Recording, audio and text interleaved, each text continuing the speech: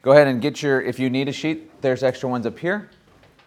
And the roadmap for the next couple of weeks is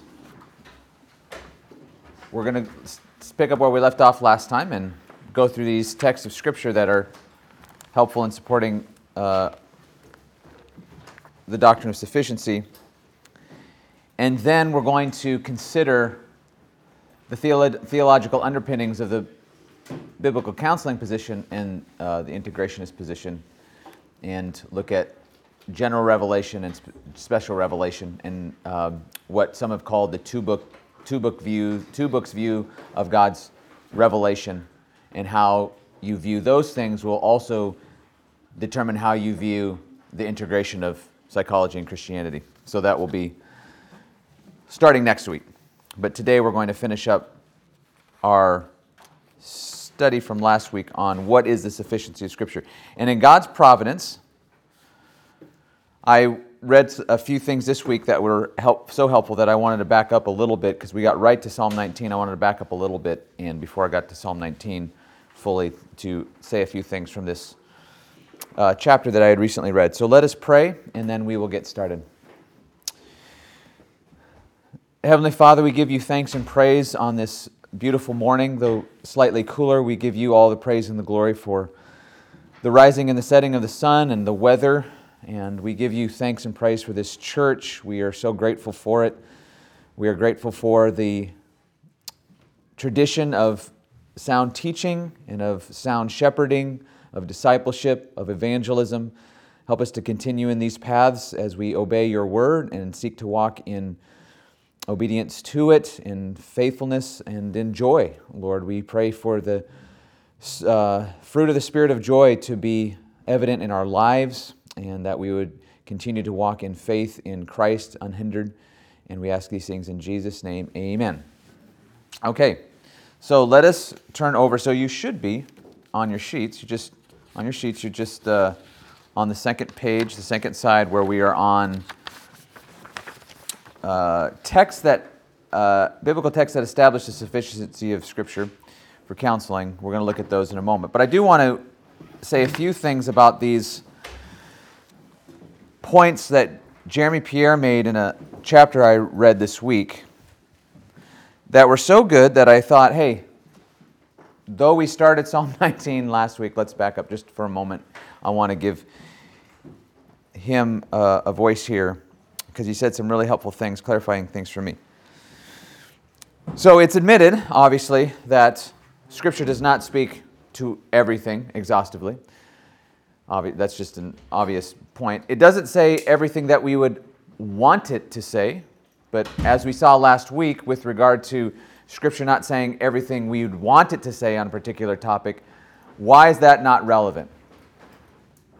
Remember what we said last week? One of the claims, and we read his claim on the board here, Stanton Jones, an integrationist. We read his claim of why he doesn't believe in the sufficiency of Scripture. He says, because Scripture does not tell us everything we want it to know or want to know about specific topics, particularly schizophrenia, child development, and other categories. He said, why was that not a legitimate argument? Do you remember? Is it too early in the morning? Because we are also in a spiritual world. That's true, but that's not specifically why I took him to task just a little bit last week. Because the Bible tells us what we need to know. Right. The sufficiency of Scripture is not based on someone's subjective opinion of what they would want to know, myself included. I could go to Scripture and say, well, there's a lot of things it doesn't say that I want to know about. But that's irrelevant to whether or not it is sufficient to speak to what it speaks to, okay, and what it is intended to speak to. And the illustration I gave was the 73 Camaro. You're rebuilding the engine. You go to a mechanic with years of experience, and they give you a manual, says this is all you'll need to fix this engine. And you read through it, and you're like, you go back a week later and say, hey, it doesn't give me the 0 to 60 time of this Camaro. It doesn't give me the quarter mile time. It doesn't tell me about the new theories of spark plug efficiency and design. And so it's clearly not sufficient. And the mechanic's like, you're not hearing me, okay? This is all that you need. All those things that you are interested in, that's cool, that's fine, that's good information to know. But it's irrelevant for you being able to fix this engine. In terms of instruction, this is all the instruction you need. And so that was the illustration that I used to help us see that this claim, this straw man really, this straw man saying that the Bible does not contain all that we would want to know about particular topics. First of all, that's never been the biblical counseling position on the sufficiency of Scripture. No one has ever confessed that it's exhaustive, or that it tells us everything that we want to know, or that it tells us everything exhaustively. But to show that the subjective desire of what I would want to know about a particular topic is ultimately irrelevant when it comes to the sufficiency of Scripture for counseling. We're arguing that Scripture is sufficient to do what God has designed it to do, and when it comes to counseling other believers, Christians counseling Christians, it is truly sufficient, regardless or irrelevant of what I would want to know about particular topics as they pertain to counseling. Okay? So, that being the case, we wanted to clear the decks and get a grip on these important issues related to methodology, related to the sufficiency of Scripture. And I just found Jeremy Pierre's points here trenchant and related to what we talked about last week. And he said, in relation now to the sufficiency of Scripture, he says, it is precisely because Scripture does not contain everything God could say. So we would readily admit that, okay, that God could say more, right? Because He knows all things exhaustively. So He could have said more. It's precisely because Scripture does not contain everything God could say that we must pay careful attention to what He has said. It reveals what He intends to be the priorities of our knowledge. That, for me, was just mind-blowing, okay? When we're talking about the sufficiency of Scripture, it's really pointless to begin to list the ways that Scripture, or the things that Scripture does not talk about. Because we have a word from God. We have a word from the God of all knowledge, who knows all things exhaustively. And yet He has chosen to give us very specific knowledge. Right? And so, then the point that Pierre is making is that knowledge that has been revealed should now set the priorities for how we think about what is most important to know. And that's his point. It is precisely because Scripture does not contain everything God could say that we must pay careful attention to what He has said. It reveals what He intends to be the priorities of our knowledge. And he goes on to say this just shortly thereafter. He says, in summary, it is not sufficient to acknowledge that Scripture is authoritative about every topic it addresses, something that we would certainly affirm. A person can do this and still have an entirely lopsided view of a number of things. And this is key, and this is related to what he just said. We are also required to acknowledge that Scripture sets the agenda for what we focus on. Again, this is just paradigm shifting. God's interpretation of reality demands that our interpretation follow suit. So we don't just look at Scripture and agree that, yes, it's authoritative on what it speaks to. We also look to Scripture and ask the question, what is Scripture prioritizing? And we must follow in that course. When it talks about the human condition, God has given us what we need to know about the human condition that is most important. And so we need to follow that knowledge and study it as exhaustively as we can in the Scriptures themselves, and then have that shape how we think about and how we assess other knowledge. When he says this about common grace, the topic we'll talk about in a little bit, probably in the sufficiency of Scripture section. He says, because of the doctrines of the image of God in image of God in man and of common grace, we may generally rely on humankind's ability to make accurate observations about reality, including our own psychological experience. And I even said this last week. It's not a problem to say that people working outside of a biblical worldview can make correct observations about a number of things. Where does it start to go off the rails? When you move from observation to what? Interpretation. Observation into the whys and the wherefores. Why? Because interpretation is what you do when you take those observations and now plug them into your greater worldview and the way things are and the way reality is and the way humankinds are composed and their relationship to God or to not God, whether or not we are purely biological or whether we have a spiritual component. And you're taking that observation that you just made about human thinking and behavior, and now you're drawing in interpretations, but those interpretations are based on how you are placing that into your greater framework of reality. And so that's why you start moving from observations into interpretation. But even then, and this is an important point he made, even then, he says this, he says, what we see, so given that point he just made, what we see is heavily dependent on the questions we ask, and the questions we ask are dependent on our control beliefs. So even our observations or the things that we take as evidence for a particular situation or condition, even those things are going to be shaped by prior assumptions about reality and so on. So this just goes back to what we were talking about earlier about there is no purely objective viewpoint or counsel. Remember that we were talking about counsel, that any kind of counsel that you are getting, it's coming from somewhere. It's coming from underlying assumptions about God, man, reality, truth, and so on. What is appropriate behavior, what is appropriate thinking, and so on. What our greatest problem is, and so on.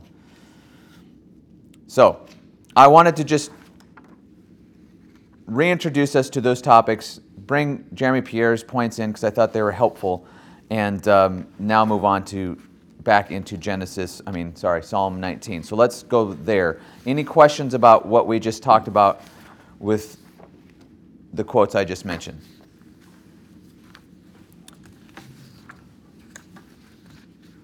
Too early in the morning to bring in those kinds of quotes? Well, yeah, go ahead, Sarah. So you said there's like accurate observations we can make about the world, but what's really important is how we interpret Them, sure. observations. Yeah. So could we take like psychological observations that give us greater insight into Scripture? I think the question would be, what psychological observations are you referring to that give us greater insight into Scripture? I'm not saying there are not. I'm just asking what specific ones would you be referring to? And that's an important part of this conversation is we need specific examples. And so I'm not challenging you specifically. I'm challenging all of us actually. And this goes for any kind of conversation. I'll get questions like that about, how do I talk to so and so about this issue, or what if this issue comes up, and I'll say, can you give me some specific examples? And typically that is just really helpful to then talking about, okay, this is the course we need to take, and these are the principles to be applied. So that's the question I would ask. Okay, yeah, okay. If it's true that a person, being a person in God's world, whether they're a believer or not, can make, because of common grace and being made in the image of God, they can make some accurate observations about human behavior and so on, then is there certain insights that they could have that then give us greater insight into Scripture? And I say, well, let's assess those insights and see what we find. But that's why it's important to have specific ones. And so if you have them, then sure, we can talk about that, and I'm happy to do that. I think the biblical counseling position, though, is to say that for Christians counseling Christians, insights from modern psychological thinking are not necessary in order to complete and fulfill the counseling task between Christians and Christians. So that there's not, so sure, let's just say for the sake of argument, sure, there might be these insights. What the biblical counseling position is saying is that those are not necessary in order to rightly know, interpret, and apply Scripture to the Christian in order to enable them to overcome that particular problem that they're having, in order to fulfill the mandates of discipleship, and so on. Yeah, James. In regards to that, I would say that it's not necessary but that doesn't mean unhelpful. Yeah, I guess if we are saying that Scripture is sufficient and that those insights are unnecessary, I guess the question then would be, in what way are they helpful, right? And again, this is why we need specific. Give me some specific ones, and if you have them, then let's talk about them. That's fine. I'm not going to shoot that down. But in what sense do we mean helpful, right? Because if we are saying that Scripture and the Spirit and all that God has given us, as we'll see in 2 Peter 1, pertains to life and godliness, and this is something I'll bring up.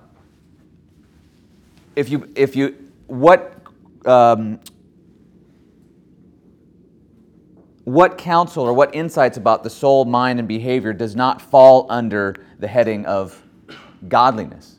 And if God has given us all that we need for life and godliness, and I think in the context there and in the greater context of Scripture would mean that all that He's given us in Scripture, the Spirit, and the church,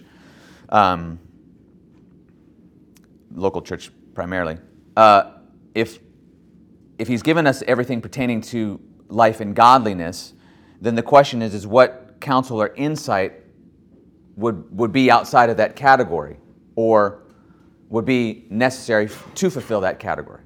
So I guess as I've been reading and studying, I think that is the question for me, though, is let's talk about specifics. If you have specifics, cool. That's great. I actually do have. Okay, go ahead. So my friend, he's actually been through like biblical counseling. Yeah. He has a OCD, and it's obsessive compulsive disorder, and so he has a very specific kind of OCD where he has to commit a certain act in certain scenarios, and he feels like he can't. It obsesses his mind, so he will have to like in the middle of the night go and do something and stuff like that. Mm-hmm. And so he went to a lot of biblical counseling, and obviously they were helpful in the way you think about it. Yeah. But there were practically he wasn't able to make progress on controlling that OCD. And so at that time there was an expert in OCD helping OCD. Yeah. Psychological, I don't know what you call it. Like I don't know if that would be a shrink or counselor or whatnot. But that person had observed a lot of different people who have these OCD Mm-hmm. things, and Yeah. I think she created like some patterns that they can try to deploy or actions they can take, and a list of processes to try to help OCD people kind of overcome their OCD. Yeah. So trying to weigh like, okay, I believe in the sufficiency of Scripture, but I find that like these patterns and practical things that this person has laid out is also very helpful. So how do you weigh something like that? Yeah, so one thing that's important to point out is that in defense of the biblical counseling model, it's not a defense of specific biblical counselors, right? So the fact that someone has gone to a biblical counselor and did not, quote unquote, receive help from them or what they perceive to be help does not therefore undermine the biblical counseling position on the sufficiency of Scripture. It may be that those one or two, I don't know how many counselors, one, two, that they went to were unskilled in that particular area. Maybe they are not fully equipped to handle these things theologically and biblically, and maybe they have a kind of a warped or substandard view of counseling and so on. That's a possibility. So I just want to point that out, that we're not, and I may have even said that last week, or I'll say it in coming weeks, when we're talking about the biblical counseling, when we're talking about biblical counseling, we're talking about a methodology, right? I'm not trying to define every last biblical counsel out there, because there's some bad ones. The whole just pray and read the Bible, that's bad biblical counseling. That's not biblical counseling, actually. There's a lot more to it, and a lot more working in the heart and patterns and things like that. So that's the first thing I would say. The second thing I would say is that I just read a couple of weeks ago about two men, one of which you would know well. You'd know his name. He's quite famous in evangelical circles. These two guys, one, he was the pastor, he's the lead pastor, and the other guy was on staff, and they helped a young man overcome his what was dubbed or classified by a secular psychologist as OCD, obsessive compulsive disorder. Now, just hold that thought for a second. We will probably in a few weeks actually walk through specific diagnoses from the DSM, which is the book, the diagnostic manual for psychologists. Okay, we'll walk through a few of the diagnoses that they give, and to see how they are described, talk about whether or not they are giving us the essence of the diagnosis, or how they're diagnosing. Is it just based on a bundle of symptoms, what it is? And then try to actually view those things or define those things in more biblical categories, and we'll talk about this. So that's going to be something we address. But back to the OCD thing. So these two, this pastor and this biblical counselor on staff, were able to helpfully lead this man out of his OCD, which was starting to control his life. Okay, so there are situations where the sufficiency of Scripture, you could say, is demonstrated in a particular counseling situation. So again, I don't know the ins and the outs and the details of this particular situation. Then the question, it goes back to what we said about what does it mean to truly help someone, right? Is the definition of help, is it sufficient to define help as merely helping someone to overcome a problem so that it doesn't disrupt their life anymore? Is that sufficient? Just help someone overcome a problem in their life so it's not disrupting, or it's what psychologists call a disorder now, or a dysfunction. A dysfunction or disorder is now what takes you out of your normal routine, removes you from the normal routines of life, makes it so that you're no longer able to function appropriately or normally in society or in normal social settings, right? So this is a dysfunction or a disorder. But is it sufficient to say that merely because I was able to give a few insights and some patterns and these kinds of things to help someone overcome their problem, is that sufficient to say that I have helped them from a biblical standpoint? And that's where I would start to argue I'm not convinced, because if the person has overcome this problem, I would argue as a Christian, and I would argue that OCD in that case sounded like it was a non-medical issue.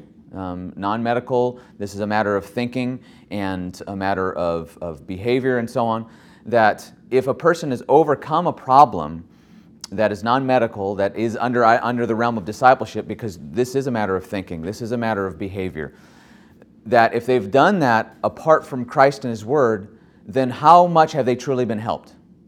They may have been able to now deal with this problem in such a way that they are now back to functioning normally, but could it be that now that has opened up greater problems to maybe a greater reliance, and now I'm just speculating now because I don't know the specific situation, but a greater reliance on self and a greater reliance on their ability to overcome these things, or so a myriad of things. So that brings us back to the very first lesson when I started asking the questions was, what do you mean by help? What do you mean by solutions? And when it comes to helping people in the area of discipleship, which is what I would call that situation, when we are giving them resources that then help them to overcome those problems apart from Christ and His Word, have we truly helped them? And again, we can have that conversation and that debate, but that's where I start to become a little concerned, right? Again, and then finally I'll say this. This goes back to how skilled these biblical counselors were. Being able to lay out principles and patterns and things like this to help someone overcome obsessive compulsive disorder, which is, in its essence, in my judgment, the inability to think rightly about yourself and your environment before God, okay? That leads you to do things that you feel compelled to do when in reality you're not actually being compelled by anything or anyone to do them, okay? So in that case, these patterns or these insights that might be offered by secular counselors, often when I hear them, I'll be like, that doesn't sound like the exclusive property of secular counseling. That sounds like things that you could read in Scripture and actually find in Scripture. And if they are, then to what degree, how necessary then is that, are those insights that we receive from the secular counselor, right? And so there have been times when people say like, yeah, they gave me this insight and insight. And I was like, yeah, that sounds a lot like the Proverbs, right? Or things that you'd find in Scripture, or things that you'd be able to discern with just a sanctified common sense, you might say, sanctified reason. That is your reason. So saying that these things are, now we're getting back to that word, saying that these things are necessary is exactly what I should say, arguing against the idea that these things are necessary is exactly what we're talking about when we're talking about the sufficiency of Scripture. So I think it's going to be helpful for us to go through specific DSM diagnoses like OCD. OCD is one of them. We're going to talk specifically about that. Anxiety, even like kind of deeper like personality issues and disorders and so on. We want to work through those and try to think biblically about them and try to understand where the modern mindset has derived these diagnoses and how they're diagnosing them, and to even find out how medical or mental illness is being defined. So that was a long answer to a short question, and something that we will get back to, but that's so. Okay, Psalm 19. Now, it's slightly it's not misleading, that's not the right word, but it's a bit reductionistic, maybe that's the word, to just go through Psalm 19 and then 2 Timothy 3, 15 through 17, and then 2 Peter 1, and suggest that these are the only texts that speak to the sufficiency of Scripture. Actually, and we'll read a quote later from Heath Lambert, which I think is really helpful. Actually, if we believe in the sufficiency of Scripture, the whole Scripture should be speaking to its own sufficiency because of how useful and relevant it is to all of our particular situations and problems, whatever they might be. Okay? But these texts speak very specifically to the nature of Scripture, so that when we think about Scripture, we can see that inherently and by its very nature, it has a sufficiency to fulfill what God has given it for. And then when we determine what God has given it for, we can see that surely it is sufficient to fulfill those requirements and so on. So, what we saw last week, the law of the Lord is perfect. This is Psalm 19 now, turning there. Psalm 19, verse 7. Verses 1 through 6 are speaking to what we would call universal revelation. God has revealed Himself universally to all people. Sometimes it's called general revelation. Most of the time it's called general revelation. I would encourage you to substitute that language, general revelation, for universal revelation. General revelation or universal revelation is the revelation that God has made of Himself. And this is important because it's going to tie into next week. This is the revelation that God has made of Himself that is available to all people at all times, in all places, under all circumstances. That is general revelation.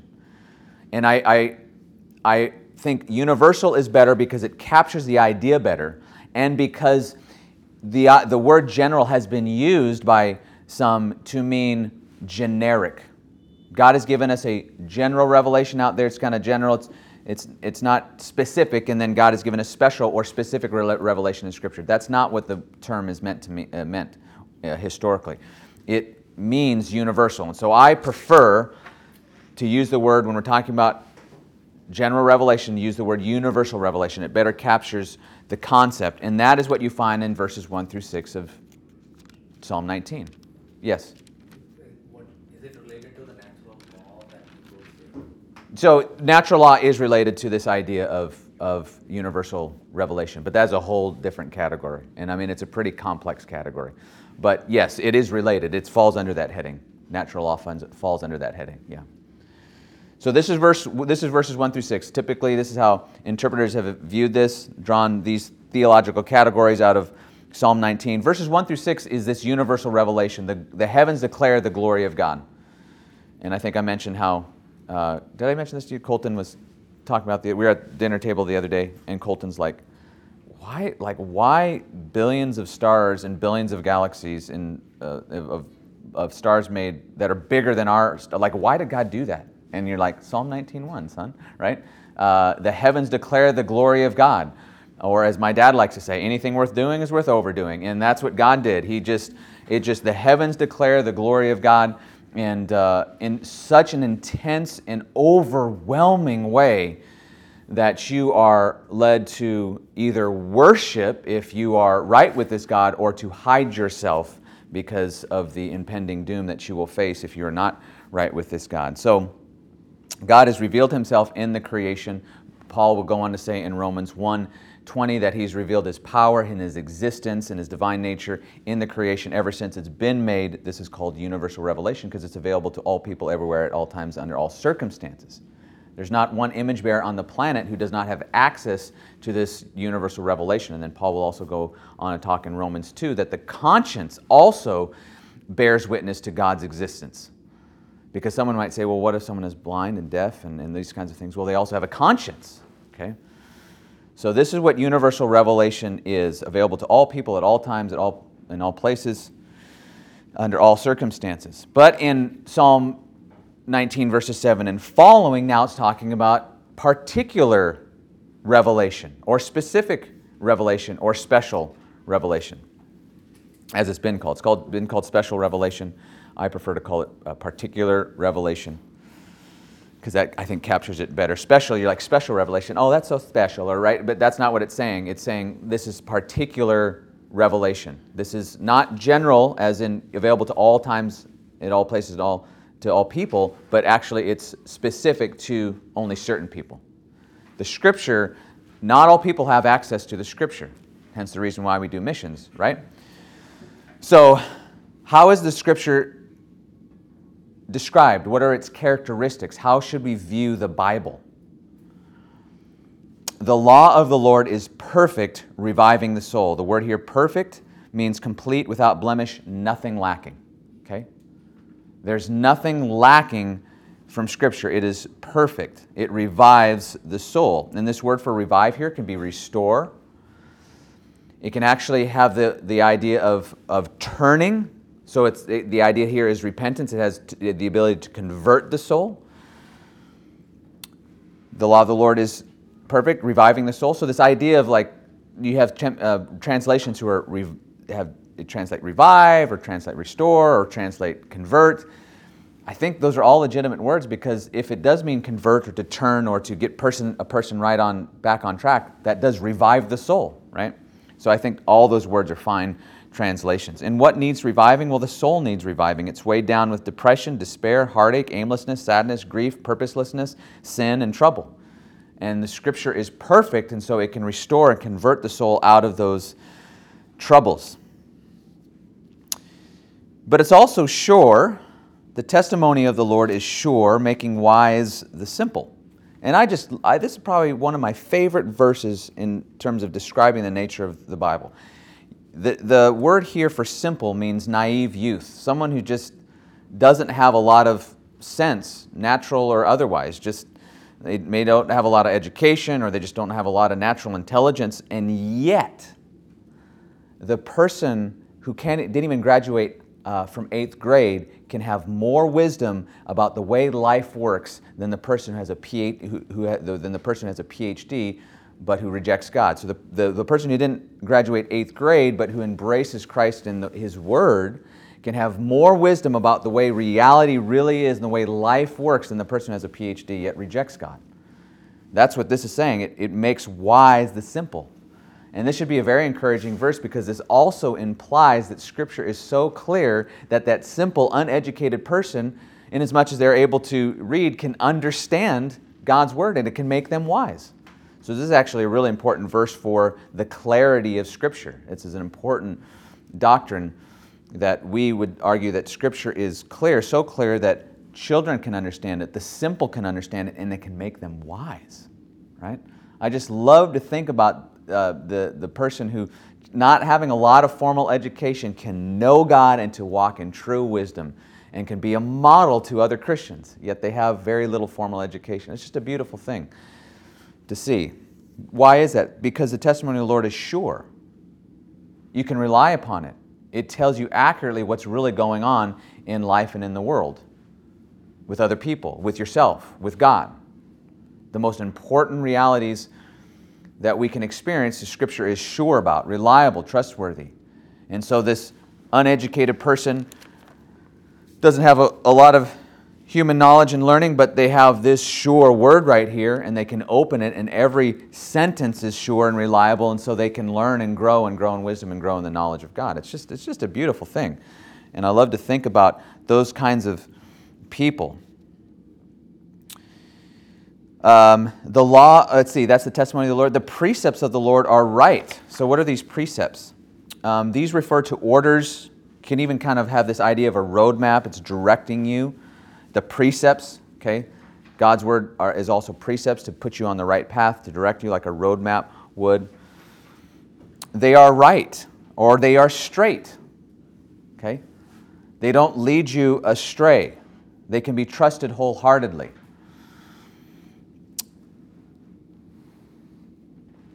A roadmap that leads one through life away from harm is not restrictive, it's freedom-giving, right?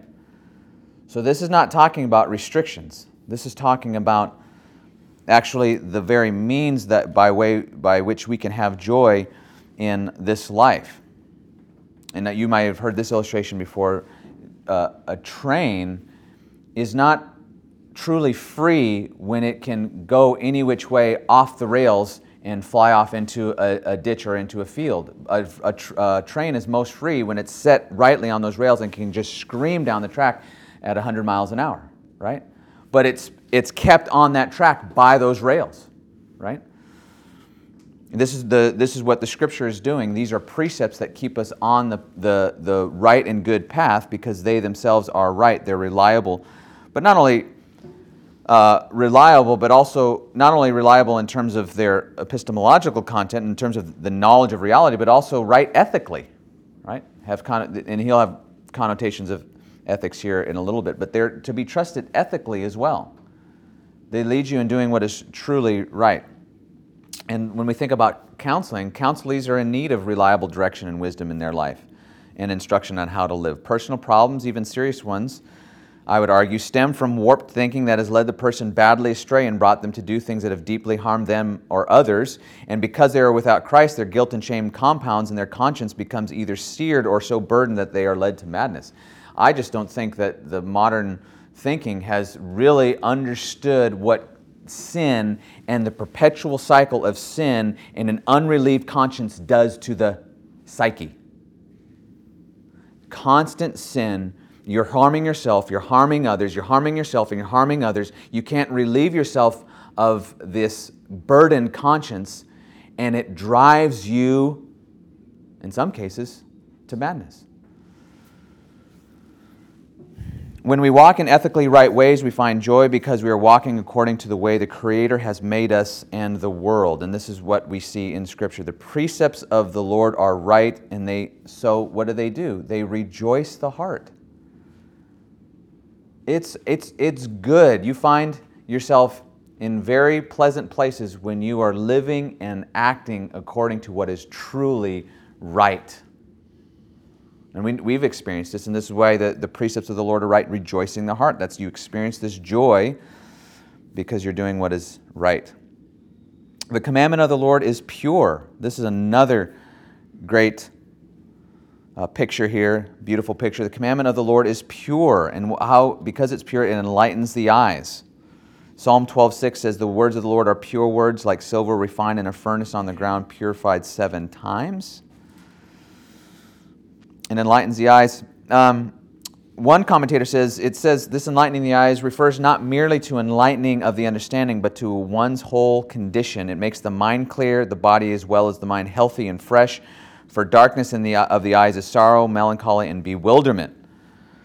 I think that's a really helpful, and that's just a commentator. That's not someone who has some sort of counseling bent or some sort of counseling axe to grind.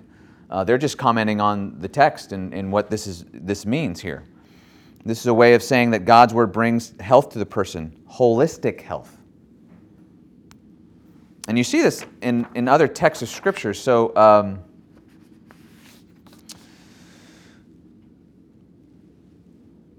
Proverbs 3:8 as an example. Proverbs 3:8. This connection between obedience and the Word of God and holistic health. Proverbs 3, starting in verse 5. I mean, you can start in verse 3. Let not steadfast love and faithfulness forsake you. Bind them around your neck. Write them on the tablet of your heart, so you will find favor and good success in the sight of God and man. Sounds pretty holistic. It's grounded in trust in the Lord with all your heart, and do not lean on your own understanding, on your own human understanding about the way things are or should be. In all your ways acknowledge Him, and He will make straight your paths. Be not wise in your own eyes. Fear the Lord and turn away from evil. And what will that turning away from evil result in? It will be healing to your flesh and refreshment to your bones. We are body and soul unities. Fancy word for that is psychosomatic unities. We're body and soul. Psyche, that's soul. Soma, which is a New Testament word for body. Psychosomatic. We're body, soul unities. And so when you are walking in the trust of the Lord and turning away from sin and not relying upon your own wisdom, and you are finding success and good success and favor in the sight of God and man, it will be healing to your flesh and refreshment to your bones, which I don't think is metaphorical. I think it's meant to say it's going to affect your body too.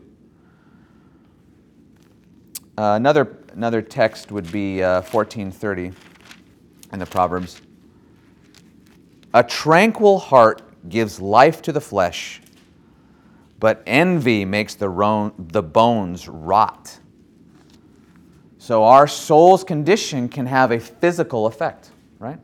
And of course I would say that our bodily condition can also affect our soul. That should go without saying. It goes both ways. But here we're just pointing out that what's going on inwardly, the health inwardly leads to some physical health as well. And that's not to suggest that Christians who are walking in a healthy spiritual life will be free from physical ailments. That's the lie of the health, wealth, and prosperity gospel. But we still do need to recognize that Scripture makes a clear connection between the soul's health and the effect that it will have on the body. We don't want to ignore that. The health, wealth, and prosperity folks, they get it half right. They just don't get it completely right, which makes it completely wrong. So anyways, amen. So, but what you want to be careful to do in any situation, that you don't, because an errant group is affirming true things, but putting those true things alongside wrong things, you don't want to therefore now reject the true things, right? That's why we need to remain tethered to the Scripture that helps us navigate all those treacherous paths in discernment.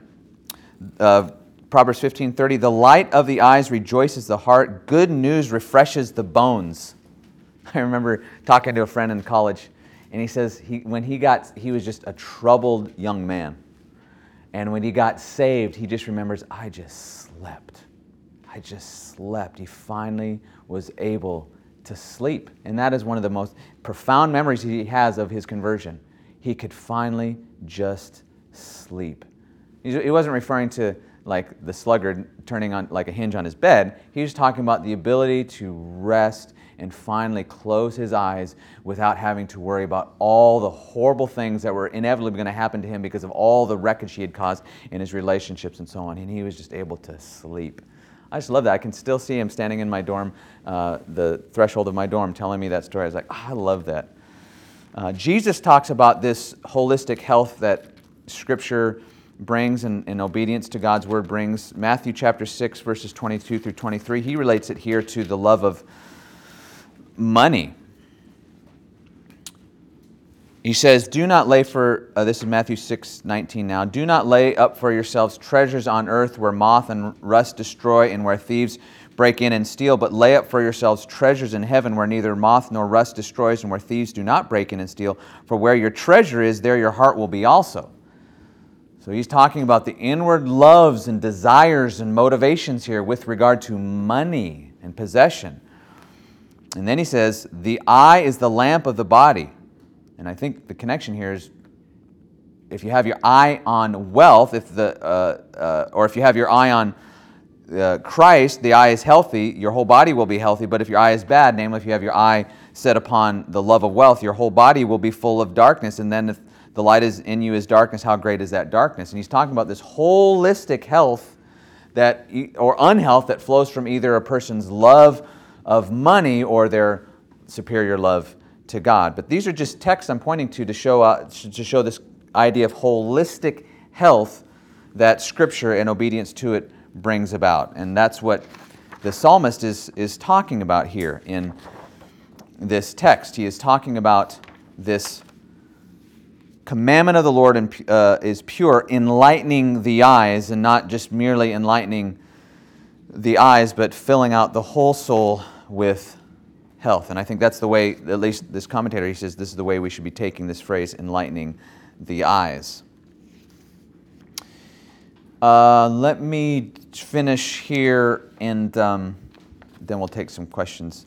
The fear of the Lord is clean, enduring forever, and you might be wondering, whoa, the fear of the Lord, what is he talking about? I thought we were talking about the Word of God. I think the reason he brings in the fear of the Lord now is he's talking about the response that the believer has. He's just inserting now the response that the believer has in response to the Word of God. The fear, in the true response to the Word of God is to the fear of the Lord. And if this fear of the Lord is based on the Word of God, then it will be clean, pure, holy, and it will endure forever. Next, the rules of the Lord are true. They are righteous altogether. The word for here, which is rules, can also be translated ordinances. It's a legal term, and it describes a judge's statement about what should have taken place in a particular case. As a description of God's word or of the law, it implies that this instructive guide to life, and I'm quoting, is God's own statement of what is appropriate in human conduct.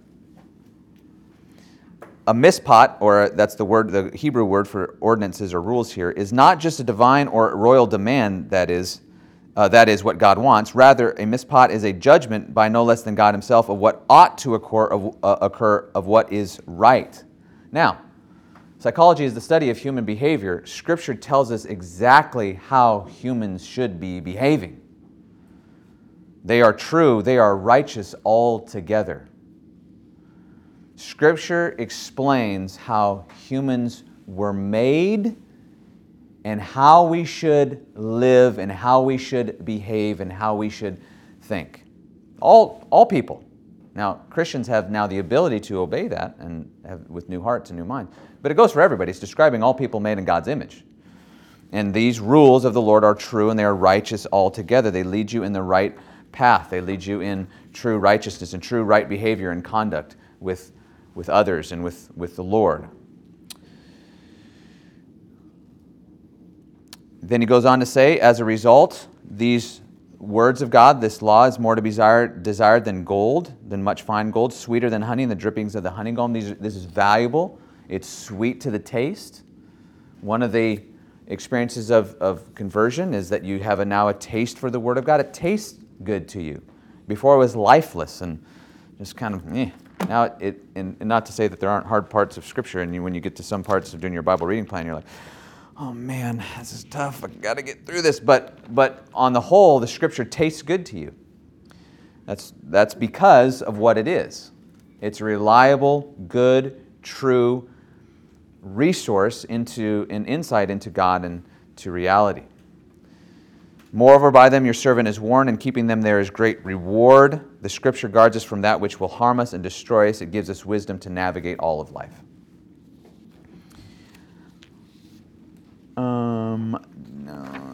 If you wouldn't mind, I want to be able to get into next week's topic. We're going to keep coming back to these, so let me just take a couple of minutes to go through now 2 Timothy 3.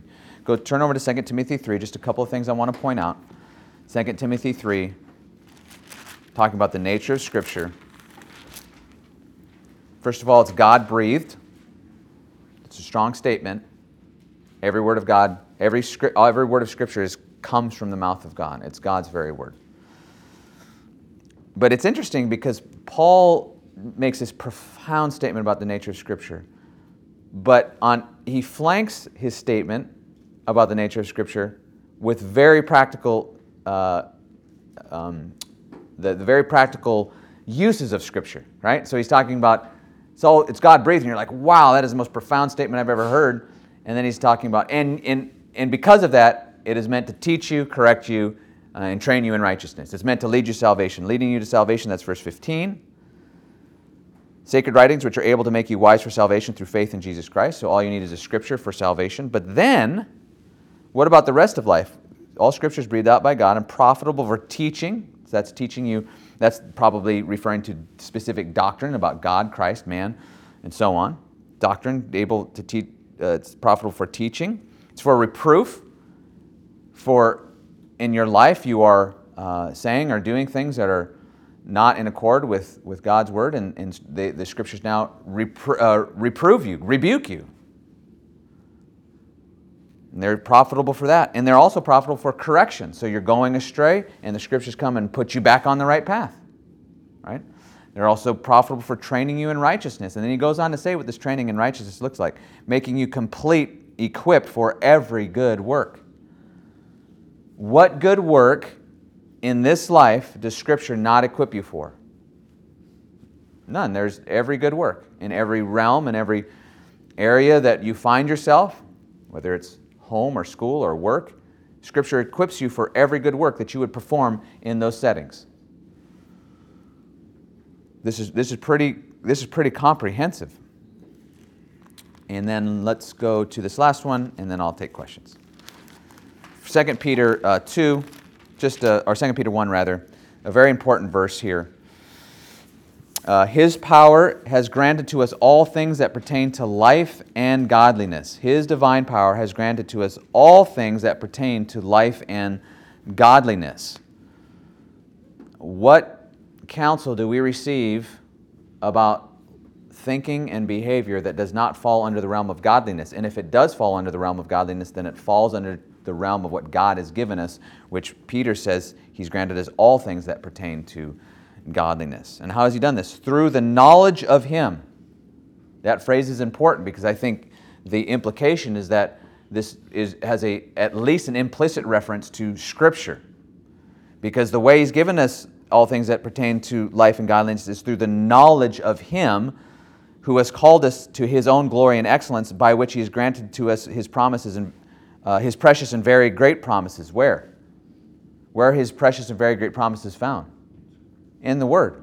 Where is knowledge of God found? In the Word of God.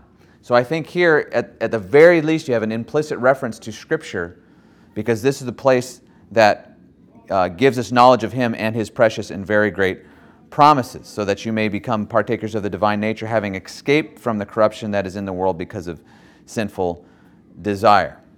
So I'm going to stop there, because I did want to, and we'll go back to these passages and talk about them, so it's not like this is just the only time you're going to hear about them, but I want to be able to, in next week, get into this distinguishing between how the biblical counseling methodology handles theological categories of general and special revelation, and how the integrationist model handles these theological categories. I think it's going to be helpful and insightful. So I'll stop there. Questions? Yes, Austin. I'm not familiar. Welcome back, brother, by the way.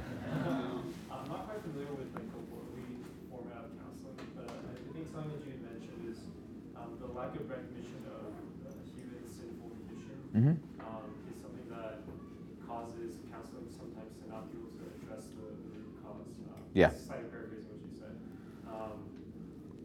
Is there worldly counseling that, I guess in a very blunt way, puts the blame on the person? Because there are some times where,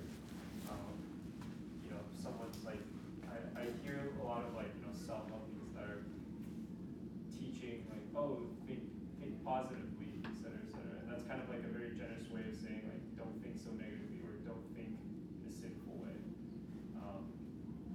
So I guess my general question is, does worldly counseling still teach against sin, but just kind of like unconsciously? So what we have to be careful of is grouping, using the word psychology or secular counseling is kind of monochromatic. There are lots of psychologies and methodologies within secular psychology. right? And historically, there have been all different branches and ways. I would say in terms of human responsibility, there's a strain of teaching within secular psychology that did seek to place the responsibility on people and situations outside the actual person being counseled, right? But that actually has been challenged within psychology by some psychologists who have no concern over following Scripture, but who recognize, no, we do need to put the responsibility back on the person, right? But they're not thinking in categories of at least not explicitly thinking in categories of sin and responsibility before God and so on. What I think you're asking, and I think it's insightful, and I probably would affirm it, is that people, counselors, secular counselors, are wrestling with realities that they don't know how to label. They are wrestling with issues. They know something is wrong. They believe they found the diagnosis and the description and the reason for it, but because they're not accepting biblical categories, they can't rightly label it. They can't get down to the root of it. But they are wrestling with what we would call sin, right? So that's a great question. Yeah. It's interesting, here's as an interesting note. As I get deeper into studying what psychologists write and even the development of the DSM, there is a real hesitancy to say we know what causes these things. At least in the scientists who are doing the real work. Okay, in terms of the evidence, there's just a hesitancy to say we know what is causing these things, right? And I'm thankful for that because that's honest. And we could come along and say, we know, right? We at least know at the root of it, right? I'm not trained in all these various other areas, but I can tell you what we know the root of it is, and until you get to that root, then you're just managing the branches up here and not really changing things fundamentally. So, good question. Other questions?